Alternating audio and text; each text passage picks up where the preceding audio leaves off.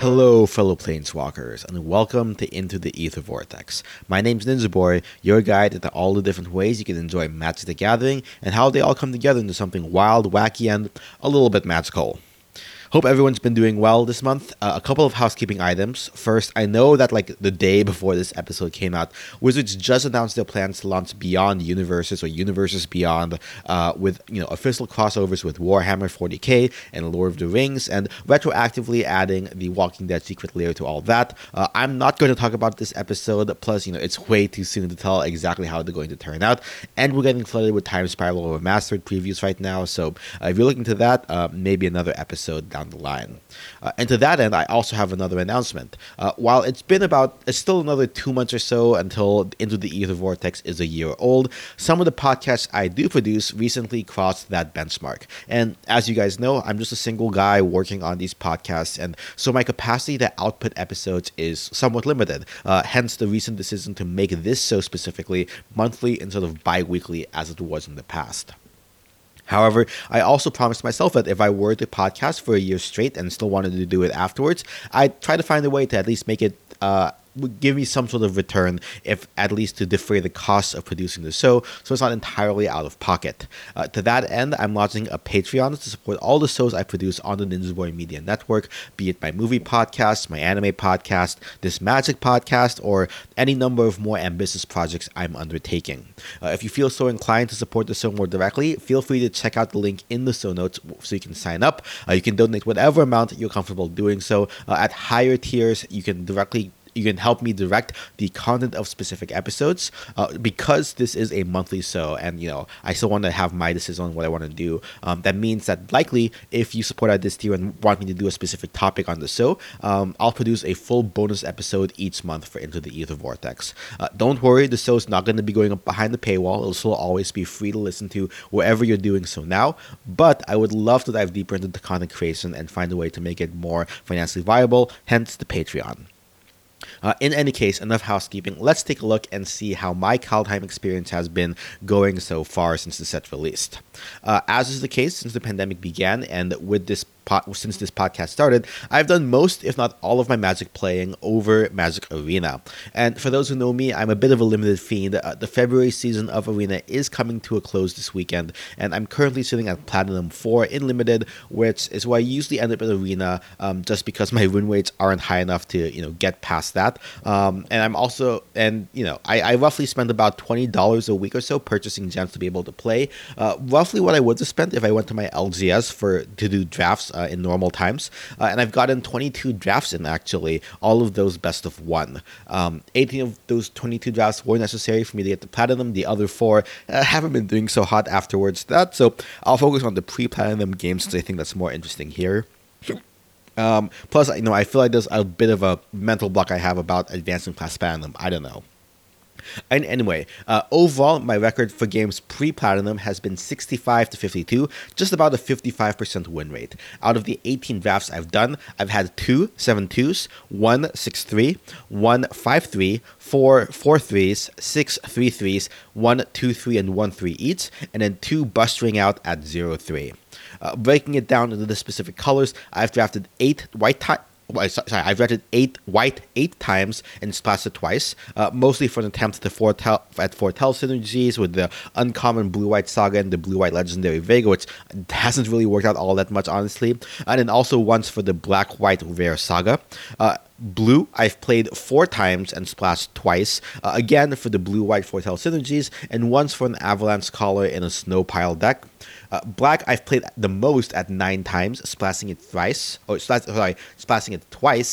both for Bombs, Serulf, Binding of the Old Gods, and Virgoth, and then once for Binding of the Old Gods as a Saga. Both of these were my 5-3 and 6-3 respectively, so pretty good call in my opinion. Red, I've played 6 times and splashed for once to help out in the snow pile. And then green, I've played 9 times and splashed once in the blue-red snow deck to get that Spirit of the Aldeguard green bear that gets bigger with all the snow permanents. Looking at all the color pairs, I've actually played every color pair once at least with splashes, with the exception of blue-green Shapeshifters. Overall, again, excluding my splashes, red is my most winningest color at 58.5% win rate over 41 games. Of course, obviously, the more winning I am, that means that I go the distance and have more games in general. This, however, makes sense since it was my 7-2 red-white aggro deck, which puts me into platinum, and my 5-3 red-green splash black aggro deck, as well as 2-4-3 decks. Now, just barely in second place, behind red is white at a 58.2% win rate over 55 games. Again, one of my best decks being the 7-2 right aggro deck, as well as a 6-3 white green splash black go white deck plus 2-4-3s.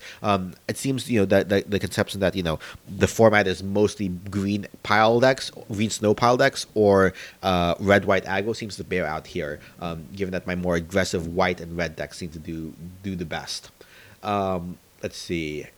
In third place is green, with a 54.4% win rate over 57 games. Again, the black-green Elves deck that helped me get over the top was helped here, as well as that same green-white splash black go white 6-3 deck, and the 5-3 red-green splash red splash black aggro deck, plus another 4-3, though green also does have my only 1-3 and one of my 0-3s.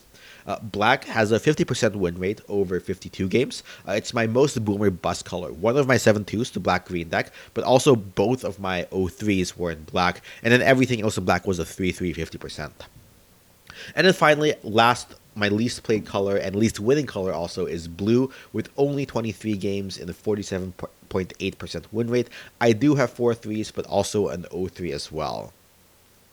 So I do want to highlight my two best decks. The last two 7-2s that pushed me over the edge into platinum. I've posted both of these to my Twitter timeline as well as to the limited resources subreddit if you want to take a look at the deck lists.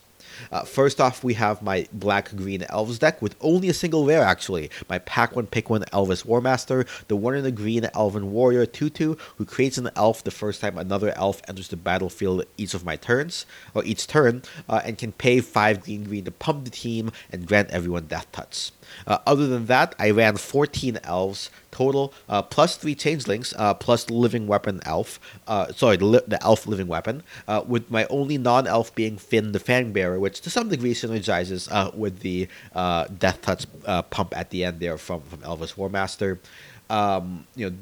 These 14 elves included 3 Elderfang Disciples, the 1 Black Elf Cleric 1/1 who enters the battlefield to make the opponent discard a card, as well as 3 Skemfar Shadow Mages, the 3 in a black 2/5 who enters the battlefield to make the damage, make the opponent lose damage, lose life equal to the number of elves I control. Technically, the creature type with the most I have, but it's always going to be elves. Elves I control or gain that much life, which ended up being my finisher for most games. I also had the 3 Grizzle Outriders, the vanilla 3 and a green, 4 and a green 5/5 Elf Warrior, 2 Elderleaf Mentors that bring an elf token, and a return upon a time that makes elf tokens when I animate another elf. I even ran 2 Dusk Wielders, the 1 drops to help up the elf count. This was a pretty low-to-the-ground deck with 16 lands, one of which was the Skemfar Elderhall spell land that would make a creature get -2/-2 and give me 2 elves. The game plan here was pretty straightforward. Swarm the field with elves, and then either Alpha Strike with Elvis Warmaster, or more realistically, dome the opponent for a ton of damage out of nowhere with Skemfar Shadow Mage doing his best Grey Merchant impersonation. Really interesting, if I could get the Elvis Warmaster down early, it wasn't always correct to always play all my elves out as quickly as possible. Sometimes it was better to kind of sandbag a little bit to get more elves out of there, especially in more grindy games. I totally had a game where I had 3 Elderfang Disciples to wreck the opponent's hand, followed by 3 back-to-back Skemfar Shadow Mages to wreck their life totals. Probably the sickest line of play, though, was in one game. So I was up against the Black Snow deck that had Draugr Necromancer. It's the rare that basically when a creature of mine dies, it goes to exile, and my opponent can essentially cast my cards in exile that died while it was on the battlefield, using snow mana of any cost to cast them. This made my Return Upon the Tide in my hand pretty bad, since if my stuff were to die, no way for me to reanimate it. Since I wasn't able to get it into the graveyard, what I did do, though, was let my Elvis Warmaster die, and let him reanimate it, get it on his side, and then use my Skemfar Elder Hall land spell to kill my own creature that he controlled. Since it was on their side of the field, would end up going to my graveyard and not be hit by the effect from Draugr Necromancer, and then return upon Tided to get it onto play and make more elf tokens. Then the following turn, I would dome them for 11 down from 12 to get them down to 1 life, and then swing past all of their blockers. So that was a pretty sweet win to be able to do. My other 7-2 deck that pushed me into Platinum was a Boros aggro deck. Pack one, pick one here was Runeforge Champion. I had heard from the Lords of Limited podcast that one of them, I believe it was Ben, had done a draft where he pulled the same Runeforge Champion and then just prioritized picks and the equipment and the runes. And that kind of worked out here for me also. I ended up getting 2 gold vein picks and 1 Ravenswing, plus 2 of the white runes that give lifelink and 1 of the red runes that gives haste and +1/+0. Suiting up, wearing this equipment were 2 Battlefield Raptors among 5 other 1 or 2 drops. Frankly speaking, though, I think the MVP was actually Doomscar, which I picked up later on in the draft, as well as Dwarven Reinforcements. Now, Doomscar isn't the deck you'd expect to go well in an aggro deck, but in the more dirtly decks, right? So I would get in early, try to get in damage with my cheap stuff, but they'd start to stabilize with their board. I would either sandbag my mostly cheap creatures, right? Maybe hold someone back, right? Like have like the 2/3 holding on to a equipment that's enchanted by the life linking rune, basically letting me gain life even if they were swinging in to kind of like hold defense. And then once they play out their board, I would Doomscar it all the way, and then either rebuild with the equipment that has essentially power that would not get wiped away, plus the runes rebuild on my creatures, or if I had Dwarven Reinforcements foretold, it was pretty cheap to get 2 bodies on the field quickly and start swinging back in as if nothing had happened, while they had basically emptied their hand and their board to try to overwhelm me and my aggro deck. So in addition, also the extra mana from Gold Vein pick on the Raptors early on in the game also really helped with giving me more mana to rebuild later on. I will say I have yet to make a truly successful snow deck in the format. I think the line of picking the right balance between payoffs and the lands in the right order and getting the right payoffs just hasn't really come together for me quite yet, despite how many LSV snow drafts I watch. I also haven't had the proper blue-red Giants deck, which I'd really like to do at some point, especially if I can get the Agar going.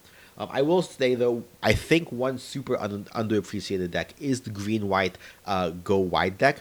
Majza, the uncommon legendary, is super great, and it's a great reason to go into the deck. And there are a lot of token enablers. Looking at my either 6/3 or 4/3 or 5/3 deck, the one that's green-white splashing black. I think it's a 6/3 one. I had 2 Majas in that one, but then also you have Usher, the 1-drop boast that can make tokens. Clarion Spear, I didn't have that one, but that's another great one to make a lot of tokens. But I also had Beskir Shieldmate, the living weapon equipment, Elderleaf Mentor, Valor of the Worthy. I wasn't super impressed by Warhorn Blast, but in comparison, I think King Herald's Revenge is actually the secret finisher in this deck, where you can go wide and then you swing out basically with this creature, right? It has to be blocked. So they either, right, block it with all their stuff and kill that one big creature, but letting the wide stuff go through, or they only block with 1, but then get hit over by trample damage. So, I think that's the secret to making this deck tick. Plus, with Majza, you also have the Horizon Seeker synergies, where you're consistently getting a land on board, as well as, Raiders Carve, where you swing in with a creature, with the SIP, and get a land onto play, reeled out the top. Majza will just make another token to be on defense. And then the Green-White Saga that makes 2 different kinds of tokens and then populates essentially each type of token you have. If you can get other types, right, like maybe the cats, maybe you can get a treasure token. If you're really lucky, maybe get an angel somewhere. I think that's another great reason to go into the deck.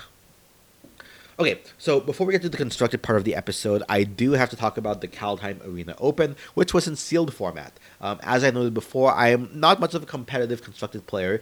Having to keep track of the metagame and make changes and learn the ins and outs of one deck super thoroughly just doesn't really appeal to me. So I've definitely jumped at the chance to play in this limited event last weekend. I went in planning to enter at most twice day 1 to try to make it to day 2, and fortunately, I was able to do so on my first try. Again, I posted this deck list list on my Twitter,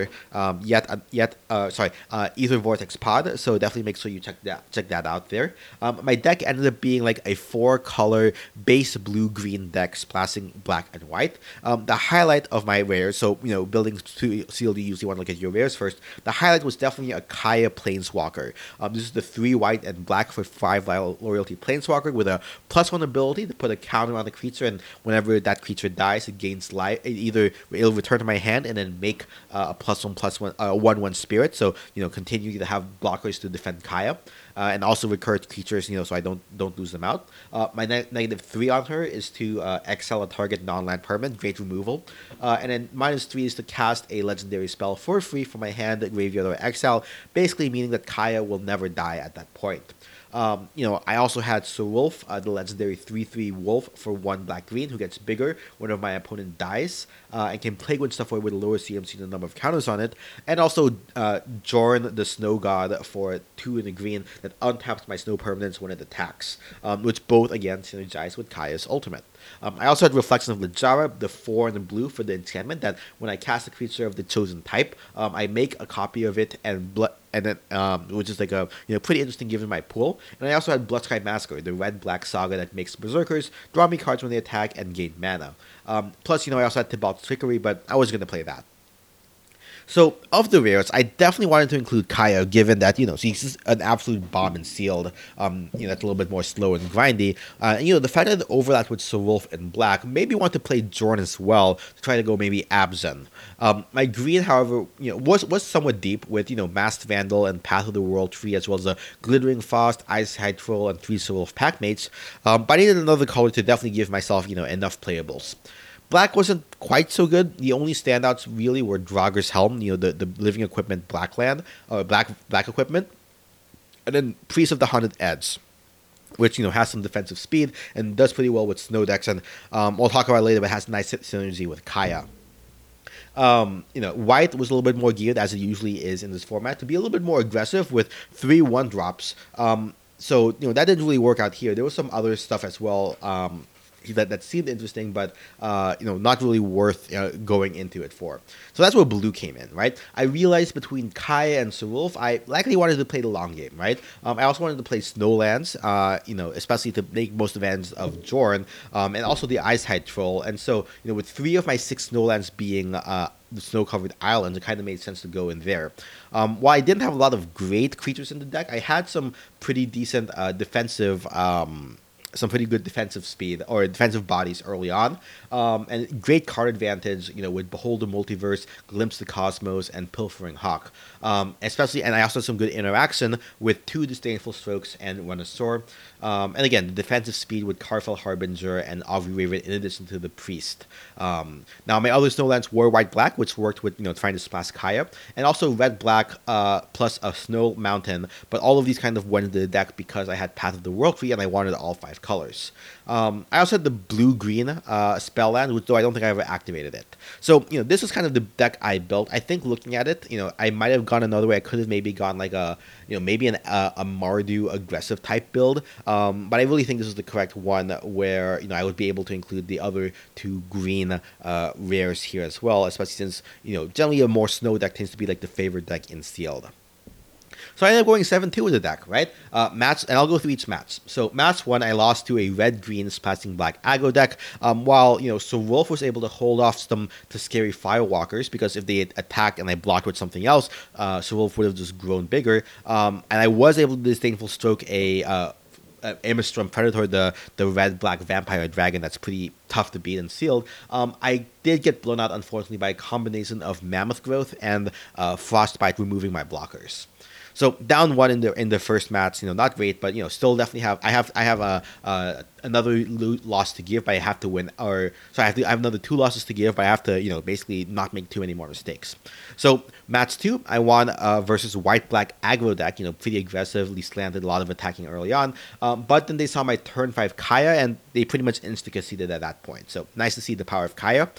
Match 3, I was up against a blue-red deck, which is led by a lot of Augury Ravens and Mistwalkers. I ended up Disdainful Stroking a Hagimob, and ended up going off with Jorn after after enchanting a land with Glittering Frost to activate Path of the World tree actually and wreck their board, which gave me the win in the end there. Match 4, I went up against Bant, which I didn't see too much of actually. I ended up playing Wolf after Wolf after Wolf. Sir Wolf's Packmate to draw a card, and then the next turn plays Sir Wolf himself, followed by another Sir Wolf Packmate. And at that point, I think they conceded. If not, I had beat them down pretty close to where it kind of made sense for them to do so.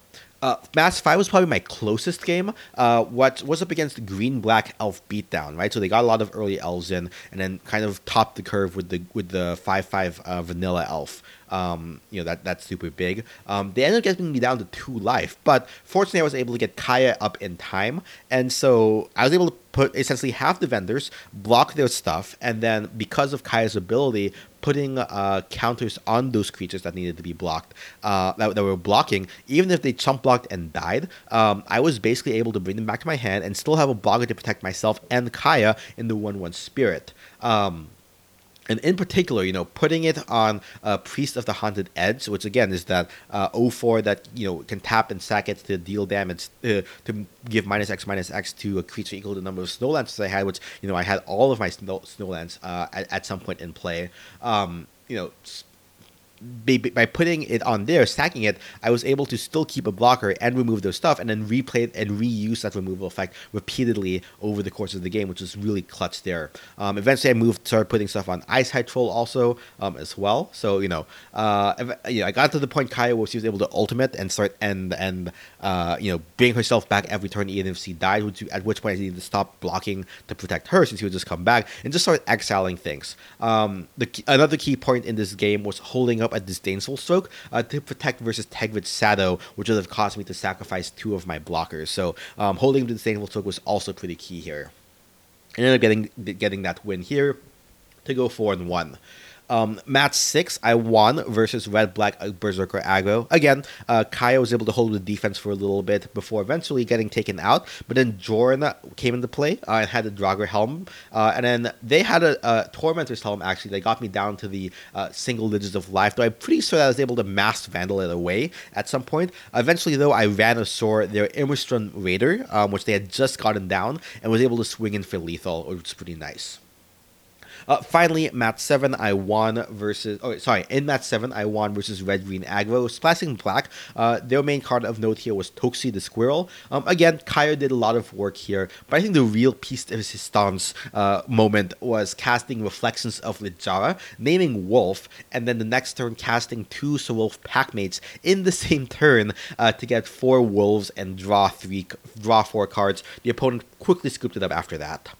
Match 8 was my second loss. I lost to a 4-color whiteless snow pile, I believe. But honestly, the most noble card here was Toralf the Red God. Putting it down, dealing 3 damage to whatever I put down was pretty rough. I ended up getting also color screwed on black and could not cast a Sir Wolf that was kind of stuck in my hand, unfortunately, as well as the Draugr's Helm. And I think I also flubbed a particularly tricky block where I ended up getting blown out. So yeah, definitely not my finest moment there. But luckily, in match 9, my win in I was at 6-2. I was able to go up against a deck that had Raider's Carve and Elvis Warmaster. Not quite sure where else was in there, but here Jorn was the MVP. He ramped into my extra mana super early and was able to cast Augury Raven, Path of the World Tree, Sir Wolf, and Renasaur over like 2 turns to just overwhelm them. So this was my first time ever making day 2 at a limited event. Super happy about that. My first 2 times, GP New Jersey as well as GP Phoenix, I ended up scrubbing out day 1 and ended up playing some side events. But so it was a real great feeling to finally be able to make it through the day 2, even if it was like arena and not in person. And also even if I was pretty much carried by my pool and Kaya specifically. But no complaining here and looking forward to hopefully doing this again in the future.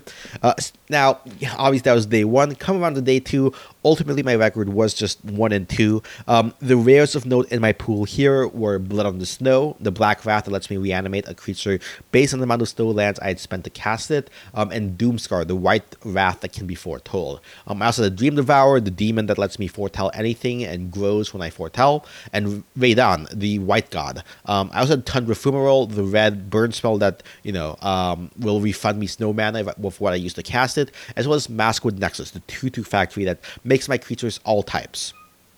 As a result, my pools weren't super great, right? Like, again, you want to be either in green snow, which here my green was pretty weak, two glittering frosts, two horizon seekers, one broken wings, and maybe ruthless you are the only cards of note here to pull into green. And then on the other hand, white aggro wasn't really great here, being a lot more controlly, right? Like with Raydan and the Doomscar. I only had Battlefield Raptor and Usher of the Fallen as the only low drop aggro creatures, and heuristic is you want at least 6 to be considered aggro. I did have 2 Bound in the Ghost, which helped some, but not much else. Black had some removal, also with 2 Feed the Serpents, but again, not much else of note. And that's those white and black were the colors of my bombs. So all the removal, just nothing to follow it up with. Red was somewhat aggressive, but again, not nearly enough early drops to be aggressive enough. Just Immerstrom Raider.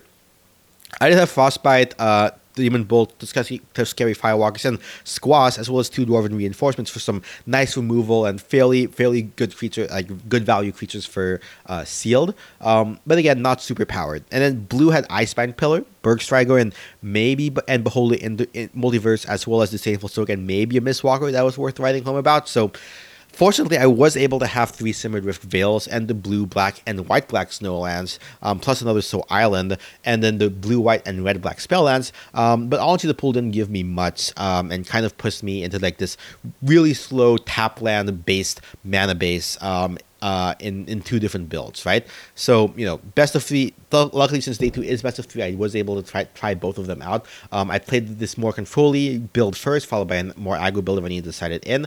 The more controlly main build was an Esper build, splashing red for Demon Bolt. The idea is mostly to play blue-black early defense, Carful Harbingers, Dream Devourer, Icebound Pillar, Mistwalker, as well as Bound in Gold for removal as well. And then the hope would be to be able to extend it into the late game with my sweepers and Feed the Serpents for removal. And then the blue-white Legendary Vega would hopefully provide card advantage, and my closing win condition was really masked with Nexus just pumping out a lot of bodies. The second build, more aggressively, was Jeskai, double splashing black for Blood in the Snow, the Wrath. I took the more aggressive elements of the white-red build, and plus 2 Agars and removal, as well as Icebound Pillar, Behold, and Bergstrider to kind of round it out. But again, not super happy with either of these builds.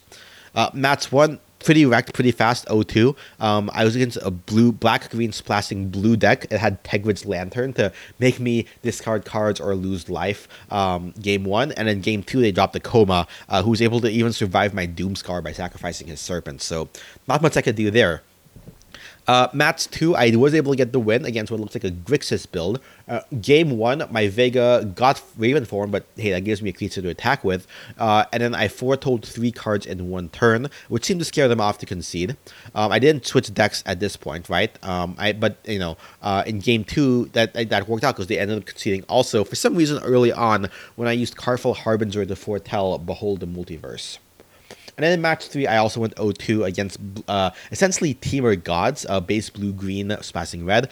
Game 1, they had a Cosmia, the blue god, Alwyn, the mythic blue god, and Bergi, the red god. They also had the Battle Mammoth mythic, which wrecked me. I'll be honest, I kind of punted this one to some degree as I was counting on Doomscar to kind of like save me and wipe away their board at some point, but didn't realize I'd actually lost my second white source due to that red-green spell land they had blowing up my second white source and my blue-white spell land.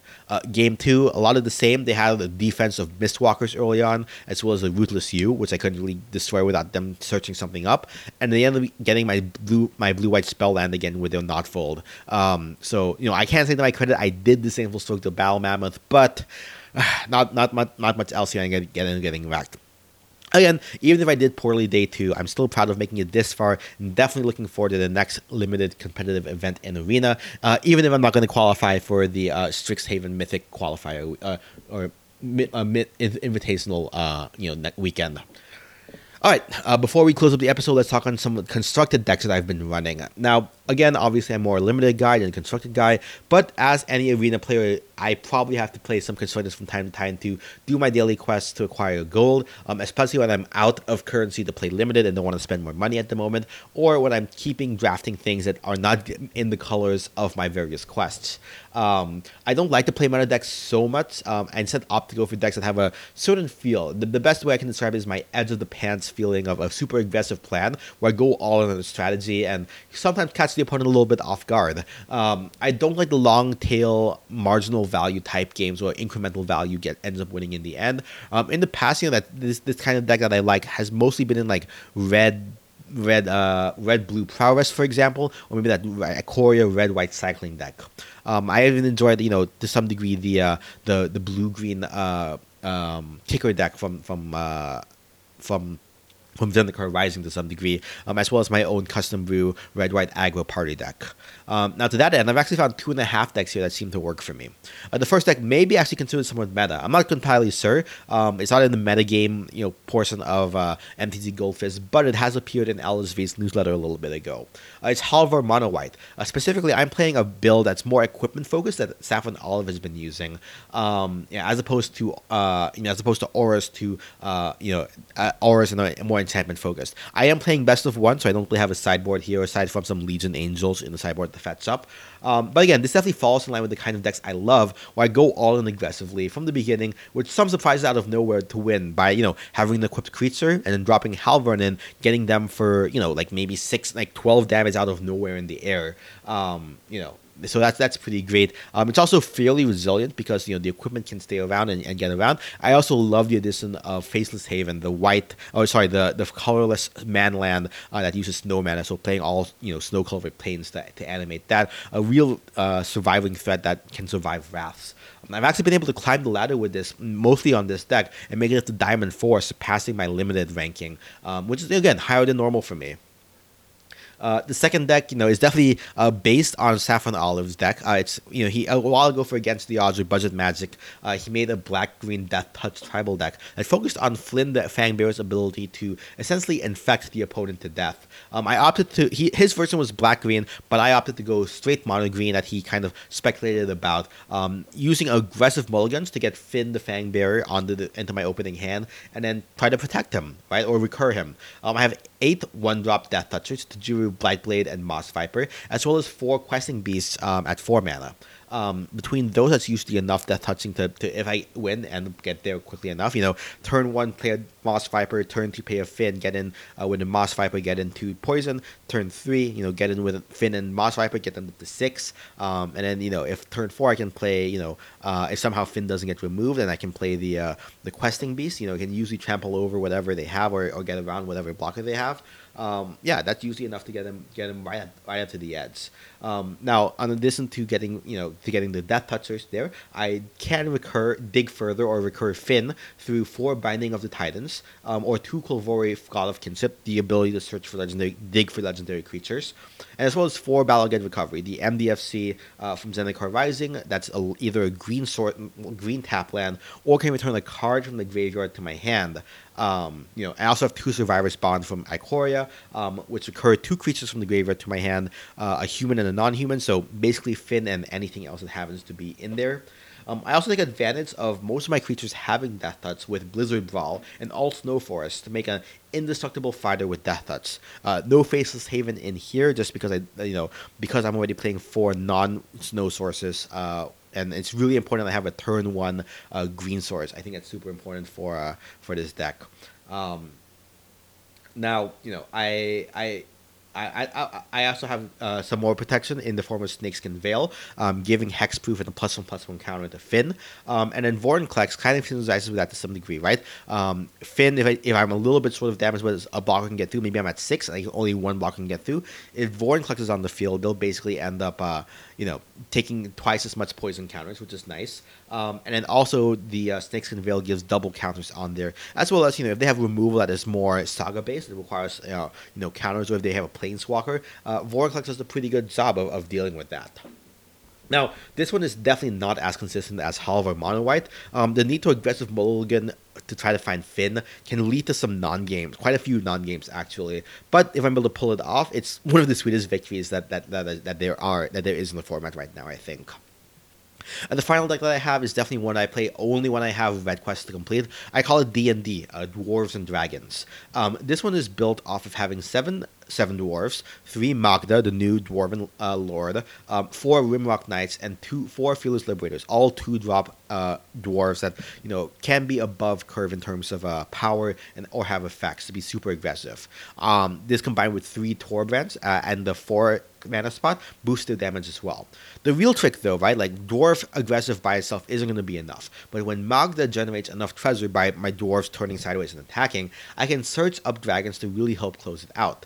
I run 3 Gadrak, who can be a great a great wall early on and make treasures of his own, 4 Goldspan dragons because treasure, and also 4 various one-offs, Leyline Tyrant, Terror of the Peaks, Embercleave, which Magda does search up artifacts, as well as Terror of Mount Valus. The dopest thing I've pulled off so far is in the middle of combat, Magda sacks 5 treasures after declaring attackers, and they're not blocking, and then search for Terror of Mount Valus. Now, what this card does, which is not normally in standard, I think, it's one of the supplemental cards, but when it enters the battlefield, it grants my entire team double strike. Now, normally you have to cast the sorcery speed with 7 mana, not what you want to do in an aggressive deck, and they can see it coming, but if you do it out of nowhere, this is like a ton of damage out of nowhere. And of course, I run 20 mountains, snow mountains, the power of Frostbite, to basically be a lightning bolt or lava spike for removal, as well as 4 faceless havens, which again, super great in these monocolor snow decks. Again, not the most meta deck out there, but it's fun to do dumb things in red sometimes. In any case, with all that, I think that brings up to a wrap on the Kalos experience I've had so far. With the season resetting this weekend, I'll probably hop back in next month to get into the queues and build my rank back up. Though, again, obviously I'm nowhere near getting Mythic rank for the sealed Strixhaven qualifier weekend. Any case, for next month's episode in March, with Strixhaven still coming in April, I do have a bit of time, so I think I'll do a Commander EDH deck tech. Not sure which one, but hey, if you have a recommendation, let me know. Or you can pick my deck if you subscribe to Patreon. Hint, hint.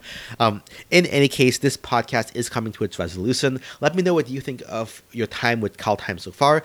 Do so on Twitter at EtherVortexPod or via email at intotheethervortex@gmail.com. You can find Into the Ether Vortex on iTunes, Spotify, or Google Play, and make sure you subscribe. And if you can, either leave a review or share the show with a friend. Any of that helps. If you want to support the show more directly and help me justify going back to a bi-weekly schedule, you can do that on Patreon. My architect with all my deck lists is under the username NinjaBoy, boy with an I. Links to all of that, the podcast stores, the Patreon, the architect, all of that will be in the show notes. Intro and outro music is provided by Kevin MacLeod. You can find his stuff at thecompotech.filmmusic.io. Editing and production is provided by NinjaBoy Media. Until next time, may your lands be plentiful. Not too plentiful. Pass turn.